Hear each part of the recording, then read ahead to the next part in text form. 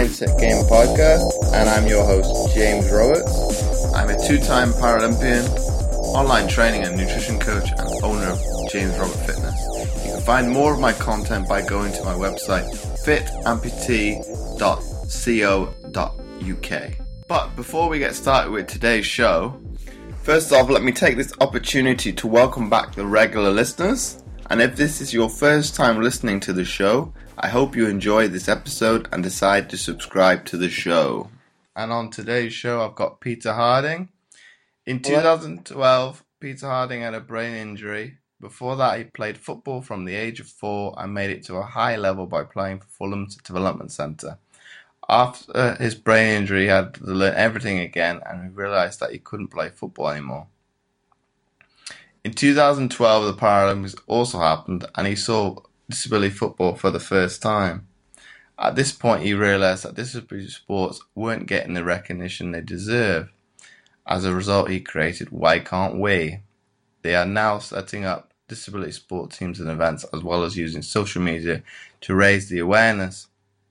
Please use hashtag WCW and get involved in promoting disability so everyone knows about it. So welcome onto the show, Peter.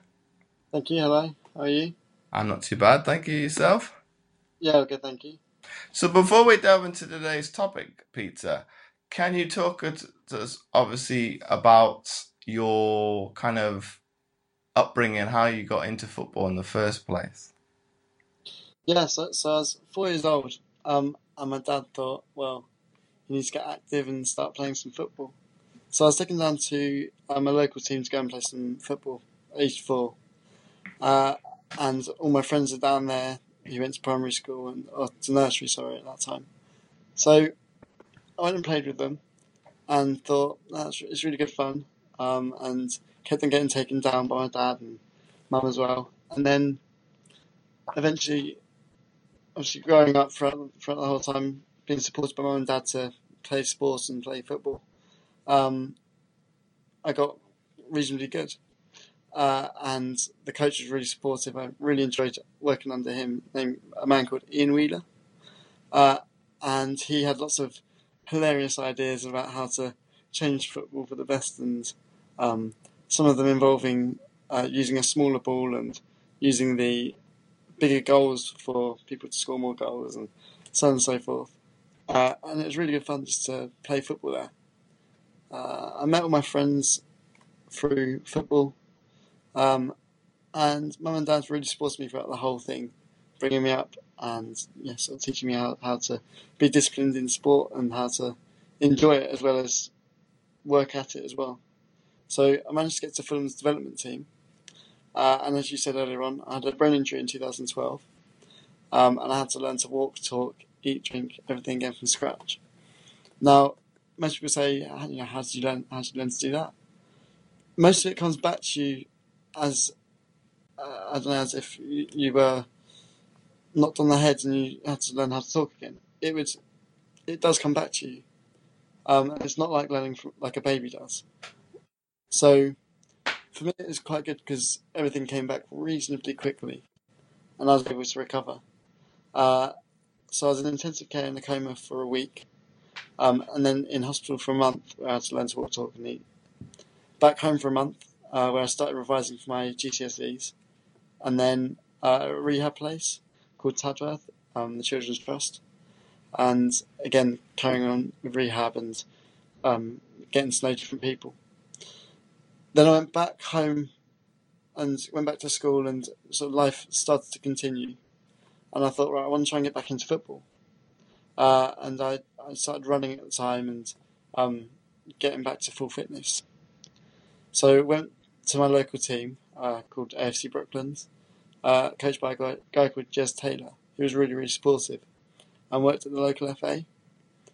And he said, right, let's try and get you back into football. We'll start you in the B team, and then you can just work your way back up to the A team and you can play as per normal. Which I thought, yeah, that's going to work. Unfortunately, having a disability, it doesn't allow you just to play straight away with the A team. So went to the B team, and I hated it because everything I was trying to do wouldn't happen. Trying to pass simple football across the pitch to another player on my team would end up with an own goal or something stupid like that. So I thought, right, I need to try and improve my football skills, or try and break back up into the football. So Mum and Dad were very supportive in trying to encourage me to get back playing and get to as good a standard as I was before. So I go down to the local park and I practice with Dad and I try all these things and kept on playing for the B team, and I kept on coming home crying, saying I'm not going to play football ever again. And then Mum and Dad would say, no you are, come on, let's do this. 2012 was also the year of the Paralympics, as you know. And Mum was on the computer constantly trying to get tickets for different events, especially for the Paralympics. And she managed to get tickets for 7-a-side football for the Paralympics, and we thought, oh, it's going to be 7-a-side blind football. So we went along and sat down and watched the games unfold. And we realised, oh, hold on, it's not blind football, it's cerebral palsy and brain injury football. And on the side of the pitch it had BBC Get Inspired. So I thought, okay, I'll go onto that and follow on a link, see what happens. And it said find a local team near you, so I did. And the local team was Chelsea's disability team. So that day, went back home, contacted Chelsea, and they said come along for a trial. Did that, and then went and played for Chelsea for up until now. I've moved up to Manchester now, and I had the most amazing time.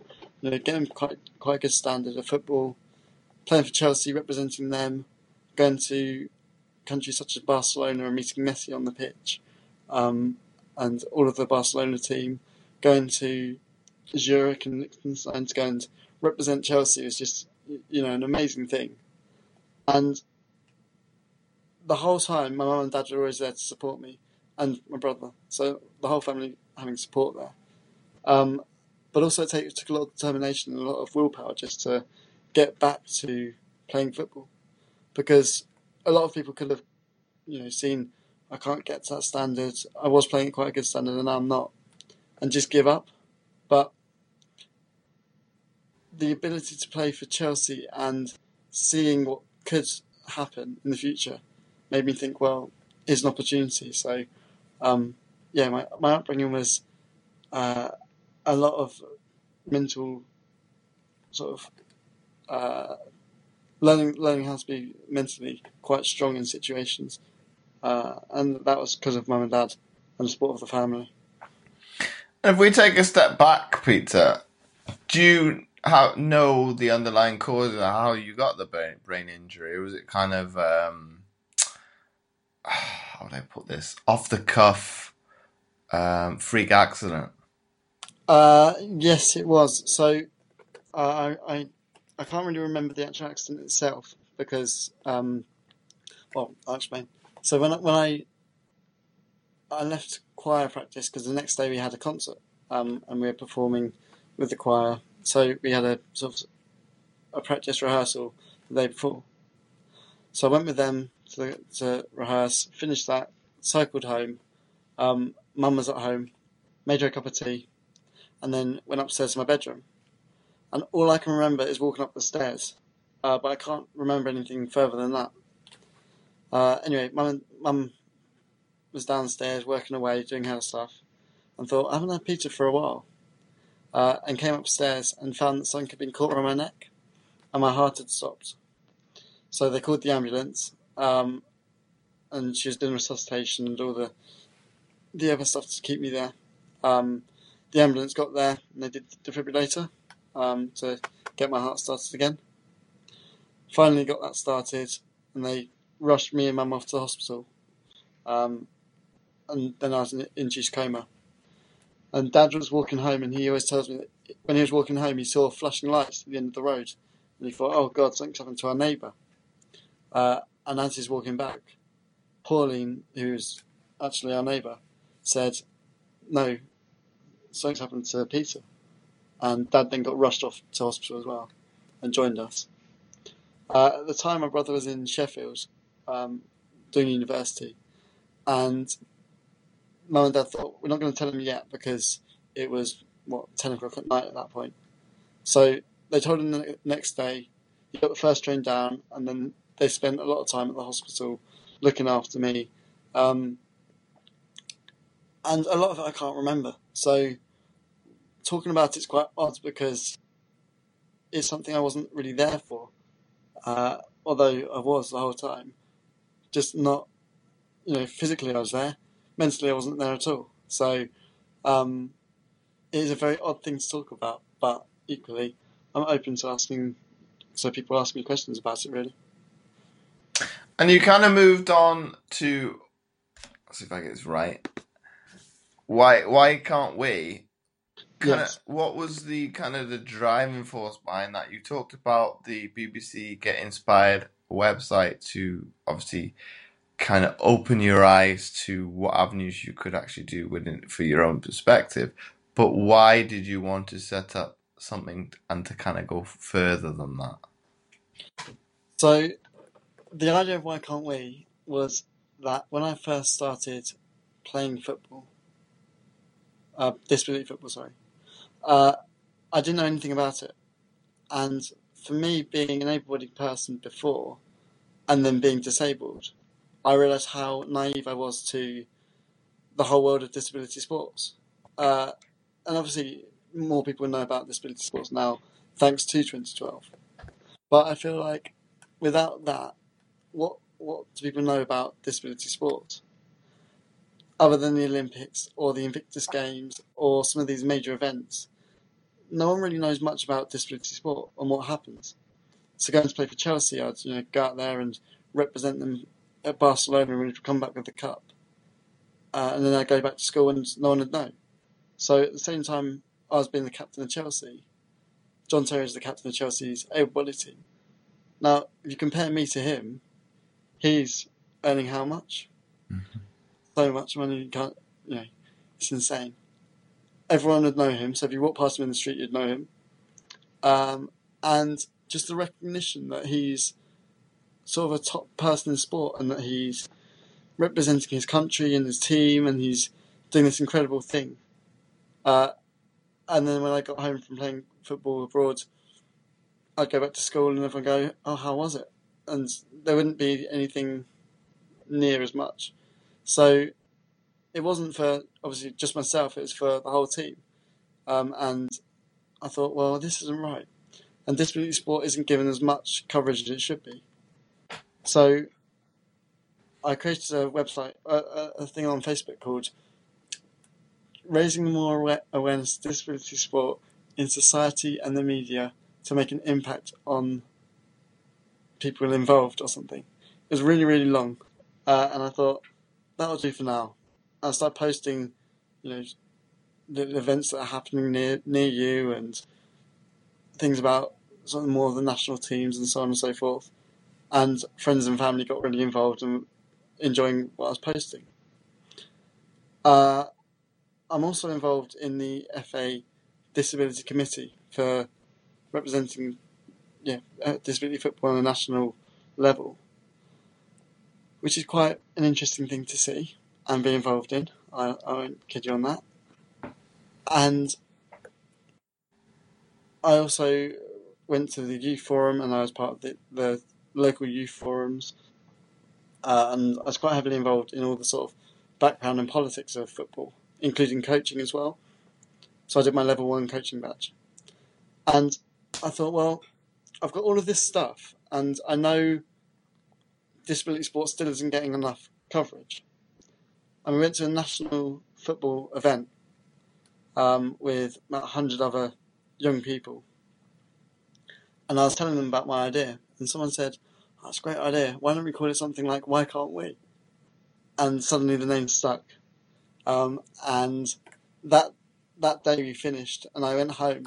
I was sitting on the train and the two ladies were sitting opposite me, who were both involved in the media. And I was sitting there drawing a poster of Why Can't We? Which originally was a man running up the world with an amputated leg.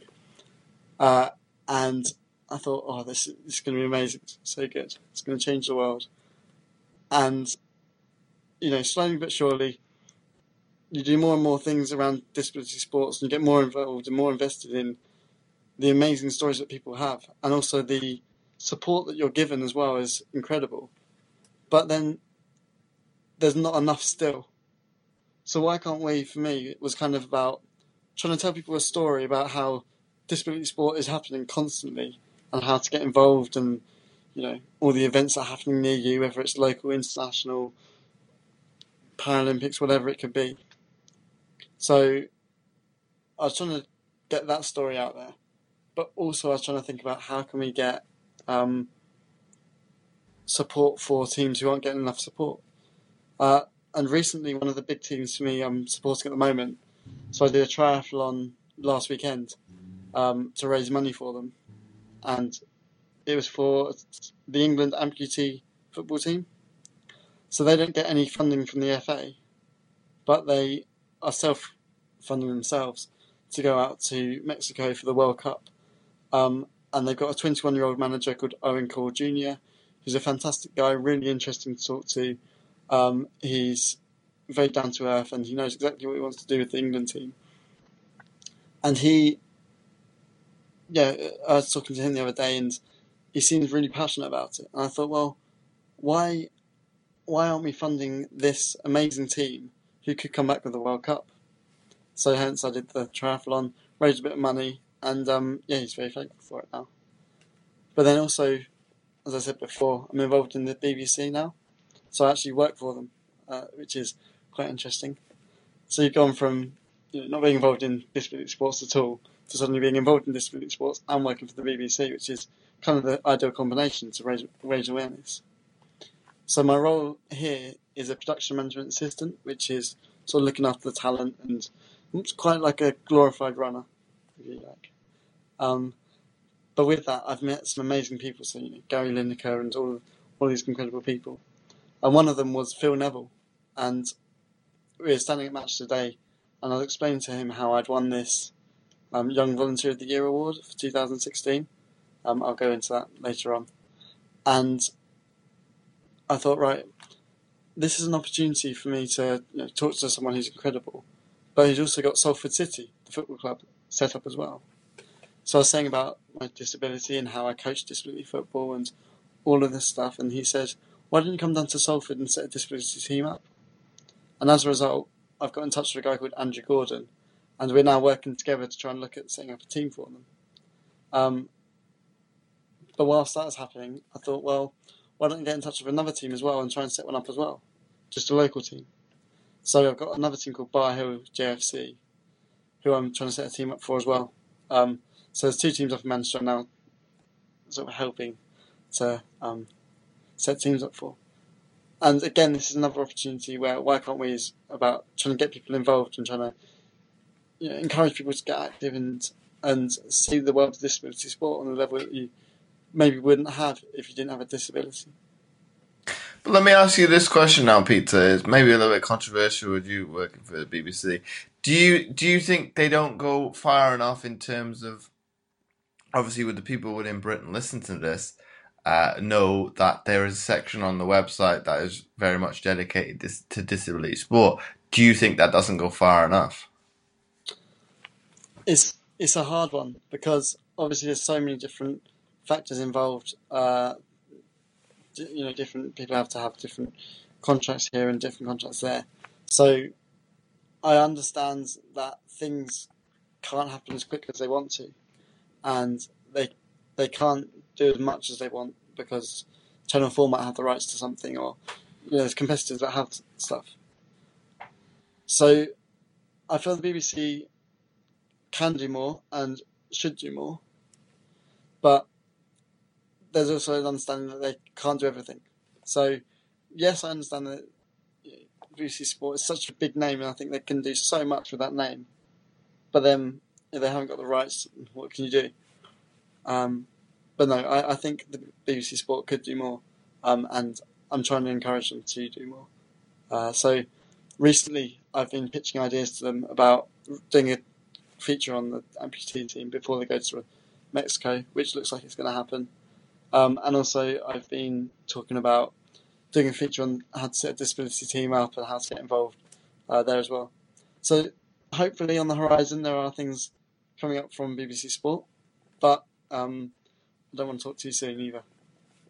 And you raised a good point there with raising awareness for disability, and I think coming from a football perspective, I think it's probably the best way to do it because, but on the flip side to that, Peter, shouldn't maybe, well, just not just say English clubs, but British clubs kind of follow the model, say the likes of, say, the Germans, the Spanish, where it's very much a community sport. It's not solely, the club is not solely represented by football. So if we use kind of Barcelona as the example that you said previously, they do sports such as basketball Mm. and countless others. Could the British teams not go back to, and this is kind of an age-old era when they kind of were in the community a little bit more and did kind of dip their hand into other sports? Would that be not an avenue for them to kind of re-engage with that community by getting involved with disability sport? I think it is, and I think obviously the BBC can do so much, and the England teams can do so much with the funding they get and the uh, and all the politics that happens around it as well. Because you've got to remember, sport is sport, but also there's a lot of politics involved in it, which you have to try and battle with, and you have to try and climb over hoops and hurdles and whatever else. Uh, but if you're willing to do it, obviously put your all into it.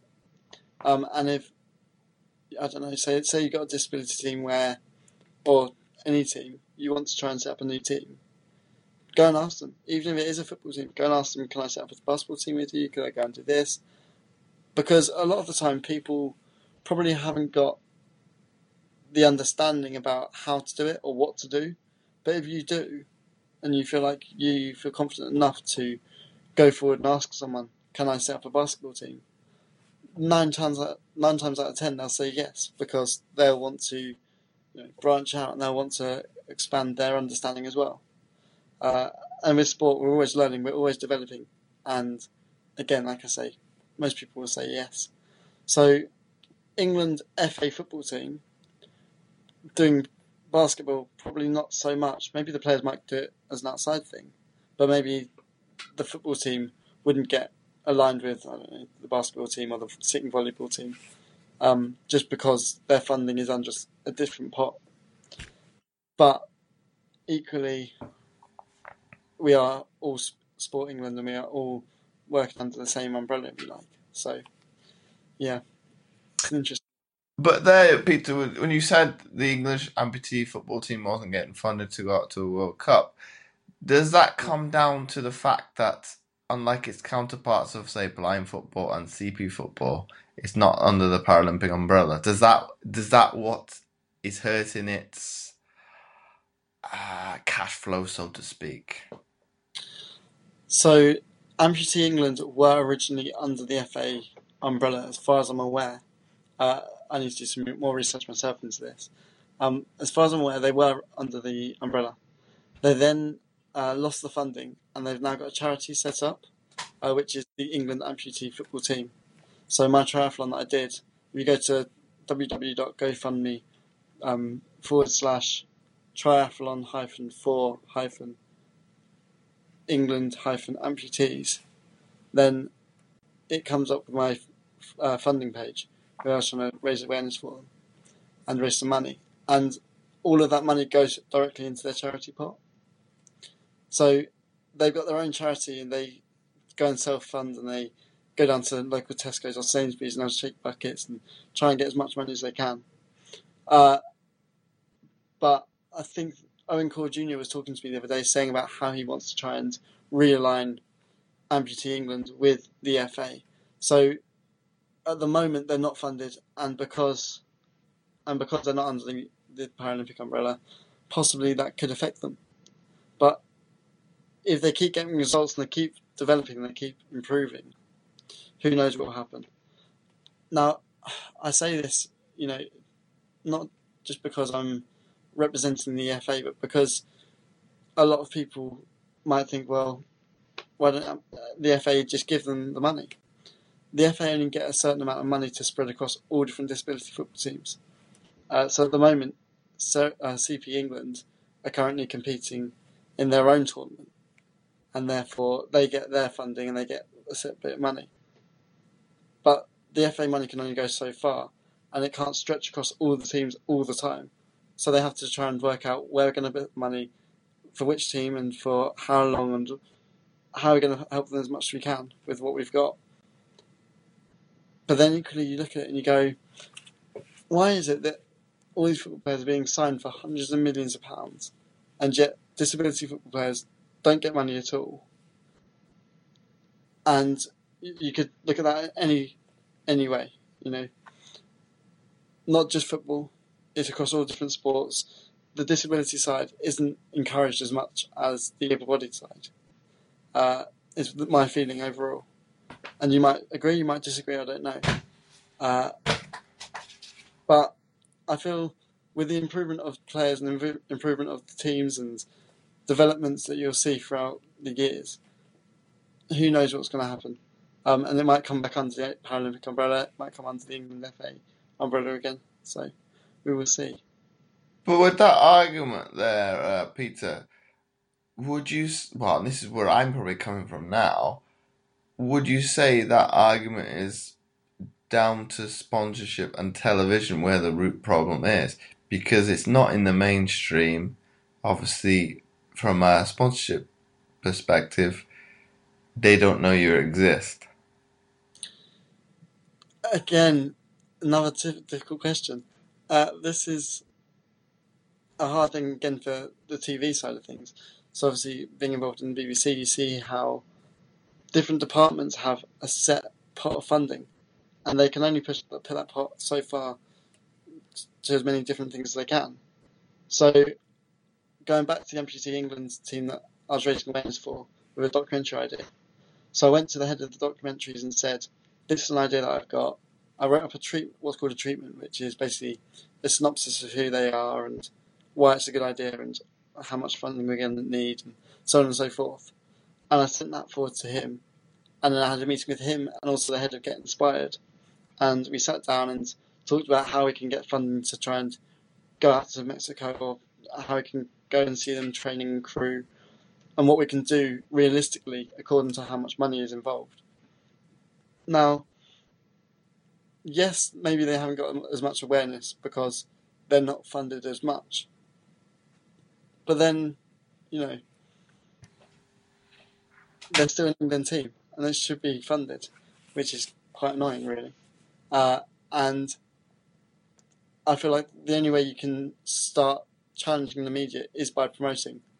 And it's not being negative and saying, oh, why don't they do that? Why don't they do this? It's about actually saying, this is all the positive things that I can see in sport, and this is why you should be covering it, rather than, oh, why don't you cover us? And, you're not doing enough. I think that's a good argument there, Peter, in terms of giving it a positive spin as opposed to giving. It's not. I know you say the argument is very much not. It's not black and white. It's very much a grey area in terms of, yes, they've got to. First of all, and I like a few guests in the past have mentioned, sport is the entertainment industry. If you can't entertain somebody, get their attention for, a duration of a game, you've lost them. So it's keeping people engaged. It's a difficult one from my perspective as to a lot of times. The BBC don't do it as much. I think it's more so Channel 4, obviously because they have the rights for the Paralympics. They like to focus more on the person's story, and I don't know if you'd agree with this, more so than the actual sport. And I think from a competitive standpoint, and having my old head on now, I could care less about what the person's struggles had up trying to come through. And probably vice versa. You're all going to have your own story and your own adversity to overcome.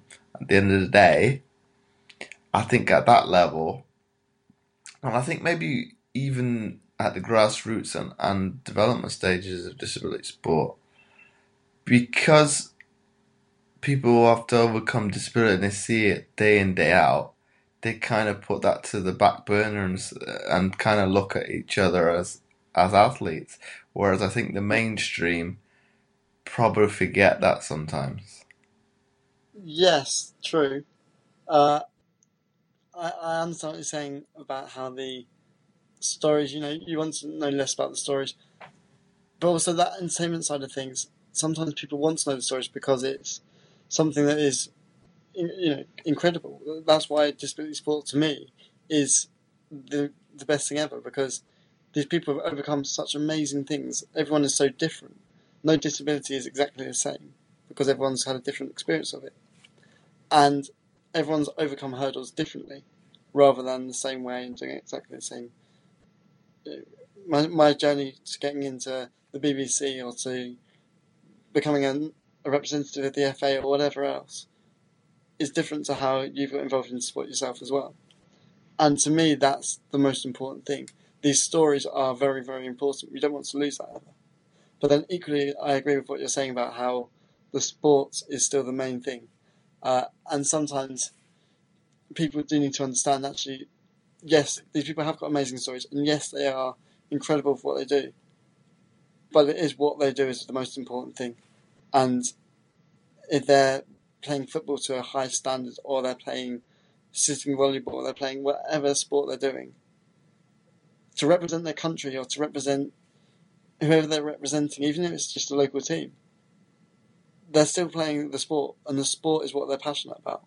And I agree exactly what you're saying with we need to know more about who they are. No, we need to know less about who they are, but more about why they're wanting to do this sport and what the sport's about and how you can get involved in the sport. But how would you go about that? Because they're kind of engrossed in that kind of way of production now. I don't see any way back from it. Yeah, I mean, well, for example, me pitching this idea about the amputee England team, a lot of the things to try and get that off the ground, I had to think about how am I going to get people interested. And unfortunately, that is about going into the stories about who these people are and why they're important to the whole story. But the way of changing things is just very slow, and everything takes a long time. We look at classification, for example, and how I know it's a big story, this, and classification is such a big issue across not just football, not just athletics, not just one sport alone. The whole of disability sport has got an issue with classification because it's one person giving their opinion, and not everyone's opinions can be the same. Some people might listen to this and think this podcast isn't very good, but others will think it's great. It's down to opinion, and opinions to me are what defines sport. Because if I think I'm going to be the best at football, but you also think it, that then makes us more competitive. And classification is such a big issue at the moment. It's kind of swallowed the whole of disability sports up and put it in a place where we don't really want to put it. And therefore, the only way to get it back out again is by saying about how there's amazing stories behind the people. So the way of getting it back onto more about the sport is by focusing on the actual sport itself and not worrying about the classification, not worrying about how these people have had to overcome this and overcome that to get there. But again, it just takes a long time, unfortunately. But then, on the classification point now, Peter, does it kind of, and this is probably more so athletics than any other sport now, hurt itself sometimes from, we talk about very much sport being an entertainment. It having, gosh, if I get this off the top of my head, I think like 9 races in the 100 meters. Does that kind of hurt it from a entertainment perspective as opposed to in the Olympics, there's only one? Yes and no. Again, it's such a hard thing, isn't it? Classification is such an issue. And I don't think it'll ever go away, because it's always going to be people's opinions that are getting in the way of this and getting in the way of that, and I want to be represented in this or whatever. For football, on my own understanding of how football goes ahead at the moment, I've had a lot of issue about trying to get into the England team. I went for trials and I've gone to try and get into the England team, but I've never got there. Now, the reason for that, to me, is quite frustrating, and I don't want to sound like I'm downgrading how amazing disability football is and how incredible these people are. But a lot of the time, what they try and do is they try and get the least disabled people in a more disabled category. So, for myself, my physical disability was too much of a disability to go and represent an England team, because I was too disabled, if you like, to represent them. But someone else who's got less of a disability and therefore can run faster, can do this, can do that a lot easier, they then got chosen, and they can go and wear the England thing. Now, I'm not saying that I'm the most amazing football player and I should have had that opportunity, because maybe I wasn't, and maybe there were better players than me. But people have to do their thing to get there, and sometimes that's them going to the gym for 2 hours and making themselves look more disabled before their classification. And again, I do know that some people have done that before, which to me isn't right at all. Now, disability sport is such an incredible thing, and I don't want to say don't support the teams and don't do this at all, because it is incredible. But there needs to be a better way of working out how to represent everyone, but not losing the entertainment factor. Because, as you said before, we look at 100 metres and how there's 7-8 different categories. You sit there and you watch the first race, you go, oh, that was incredible. You watch the second race, you go, yeah, that was good. And over time you start going, oh, is there another one now? There we go. And it starts getting a bit frustrating for the person viewing it.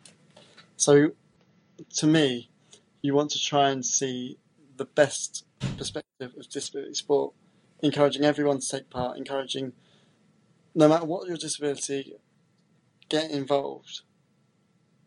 But how do we then show that to be an entertainment factor?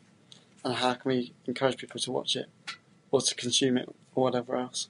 But Peter, now coming from a broadcasting perspective, they've probably thought about this, but how I envision it, wouldn't the easiest way around that be I know if it's not the host broadcaster, it's a bit more difficult.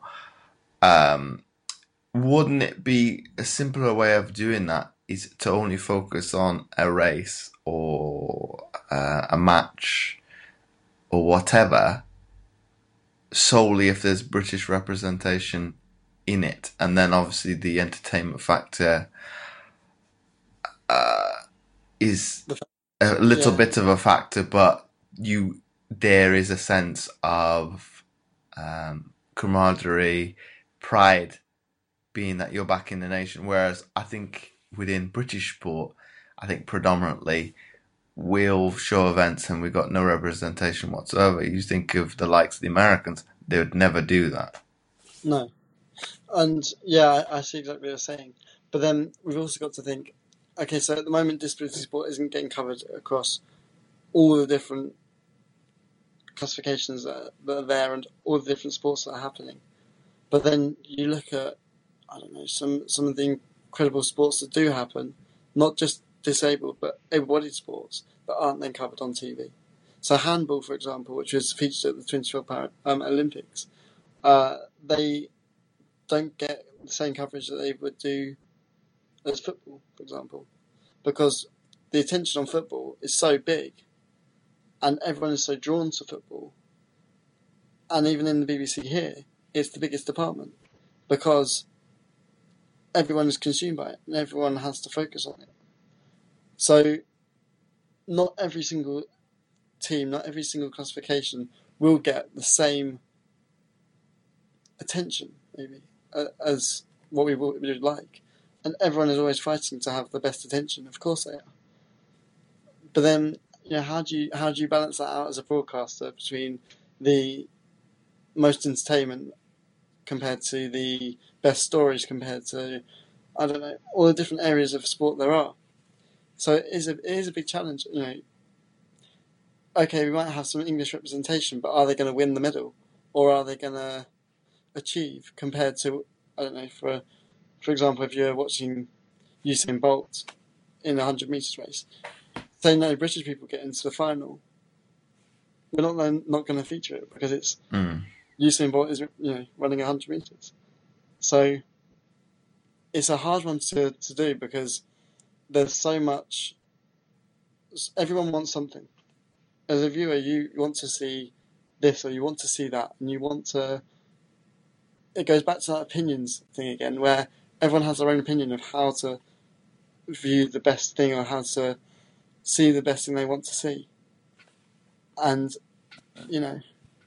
it makes it quite hard for a broadcaster, but it makes it quite hard to for an athlete as well, because they want to be seen, they want to be shown, and they want to be able to come back and feel like they're John Terry, or they want to feel like they're this amazing person. And then they might not get the coverage, and it's a hard one. It's a very hard one. I think, in fairness, Peter, I think the BBC probably punches above its weight at times when it comes to Paralympic sport. I think I was asked this, it was a couple of years ago, I think it was by ITV. What is, how did they word it? Do you feel that you get enough coverage within the mainstream? And I think I was like, well, I think it was relative to football and rugby and whatnot within this country. I think my answer was, in fairness, we kind of get a, what is it, 2 to 3 week window. Okay, in an idealistic world, yes, it would be nice to get more than that, but it's better than nothing.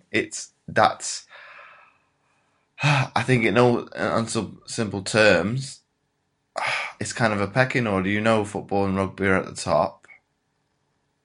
Okay, money probably got them to it, but it's like we've said all along, it's that entertainment factor.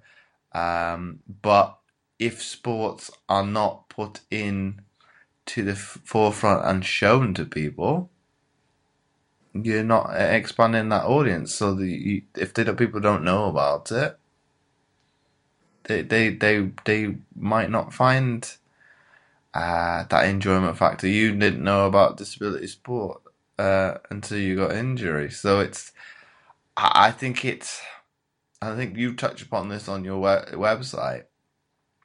It is probably an underlying social factor where I think, from my perspective, the upper echelons of, say, classification, you said that less impaired are more socially acceptable, whereas the further you go down, people, I wouldn't say this is very much of nowadays, but you think of latter years, they want to hide them in obscurity.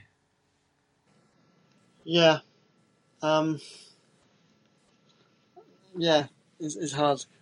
And everyone involved in sports wants to have the recognition they deserve because they are athletes and they are doing this amazing thing. Whether you're able-bodied or disabled, you're incredible because you're competing at a high level or you're doing something that you love, whether it's just playing for your local team or whoever it is. And it's hard to make everyone happy all the time because some people are going to get upset. You choose who's going to go and represent your team in a country for the World Cup, for example. Now, lots of players are going to be left out there, and lots of people are going to feel upset. And lots of people who are fans of those players are then going to feel upset they're not picked.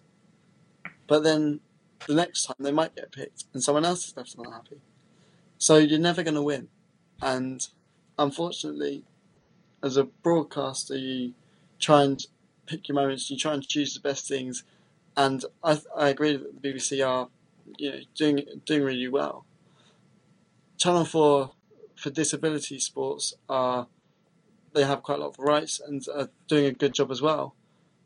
But you always feel like, what else could you do with it? Could you go further? Could you, what could be the best thing we could do with disability sports?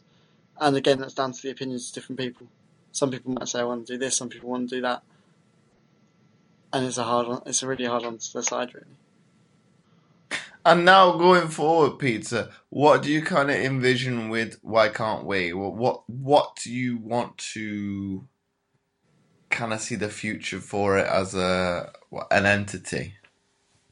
So at the moment, I have a sort of aims thing on my website, and at the moment it just says that I want to try and raise awareness of disability sport using social media, which is true. And I'd like to, obviously gain more followers and try and get more people interested and so on and so forth. But then also, I'd like to start making an impact on disability sports. Now, I won a Young Volunteering Award for football. So after my brain injury, I started coaching football. And I coached a local team called Wongas. And I started helping out there and doing what I could and became the head coach of their under-16 team. Then one of the other coaches of AFC Wimbledon, a good friend of mine, said, do you want to come and help coach there as well? So I said, okay, yeah, I'll come and coach. And I ended up coaching their Pan Disability team and Down Syndrome girls team. That was a great opportunity just to, experience people loving sport for sport and not worrying about becoming this amazing athlete or whatever else. Although, of course, you get your occasional people that go, I want to be Messi or I want to score the best goals. But that's sport for you, and you have to enjoy it while it happens. So I won this Young Volunteering Award because I coached over 200 hours of football, all voluntary, whilst doing a permanent job. Also representing disability on the FA Disability Committee, Kick It Out's youth forum called Aspire, on the local, I was the chairman of the local FA committee. I was doing lots and lots of stuff. I did talks for Active Surrey, some of the local schools as well. So I was doing a lot of stuff to try and raise the awareness of disability sports. And it did help a lot. And I was able to go to Wembley and receive this award at a Charity Shield match. Went onto the pitch, got presented with the award in front of all these fans, and Jeff Hurst gave me the thing, and it was amazing. It was incredible. And then I went back to Wongas, and McDonald's came and did a feature film on us with Jeff Hurst, Carl Walker, Casey Stoney, Jack Rutter, and Martin Keown. And it was probably the best day ever, really, because you meet all your heroes, and everyone was really happy, enjoying football for being football and all the sport we were getting. So I feel like I've had my moment in the spotlight, and now it's my chance to give back to people and start saying, right, this is your chance now to go and achieve your, whatever you want to achieve, whether it's coaching sport, whether it's playing disability sport, whatever it is, getting involved in disability sport in some way. And you can be an able-bodied person, you can be disabled. There's a whole world out there in all different sports, not just football. I've talked a lot about football today. But there's so many sports out there, and so many people are passionate about their sport. I do a lot of triathlons. I've been involved in cycling. I did handball for a bit at the time. There's so many sports that you probably haven't even heard of. And for me, it's getting the stories out there so people can understand, look how amazing the sports are, look how incredible these people are. So I'd like to look at changing Why Can't We maybe into more of a charity and more raising money to support teams and feature different teams or feature certain people. Maybe have a grant scheme or something for some disabled people. I'm not too sure yet. It's always to be decided. But at the moment, I'm passionate about trying to raise awareness of disability sports in any way I can, whether that's having a chat with yourself or whether it's going to a local school and telling these kids about journeys that I've been on and how to get involved, really. Playing, supporting, promoting, whatever you want to do. It all helps just to improve it. And then the coverage of the BBC will come with that. And my final question for you, Peter, before we wrap up the episode. If you had to summarize what we've been speaking about today for people to take away, what would that be? So overall, before we even started this conversation, we were talking about your own journey through disability sports and how you've overcome different things and how the incredible journeys you've been on, changing sports, and the impacts on that, on yourself and having family to support you. Then we were talking about how disability sport is this amazing entity that people need to know more about. And to me, as a summary, I think we're talking about disability sports not just through a playing perspective, but also through a broadcaster side of things and how to encourage more people to get involved in disability sports. So once again, Peter, thanks again for coming on the Mindset Game podcast. Thank you very much. Thank you for inviting me, James. That's been my pleasure. And before I forget, I would really appreciate it if you would be so kind as to leave a short written review, as it helps to get the podcast more notoriety and it would be more visible in future to others, and thus helping more people, which my guests and I are all about. Once again, thanks for listening, and I'll catch you next time for another episode of the Mindset Game podcast.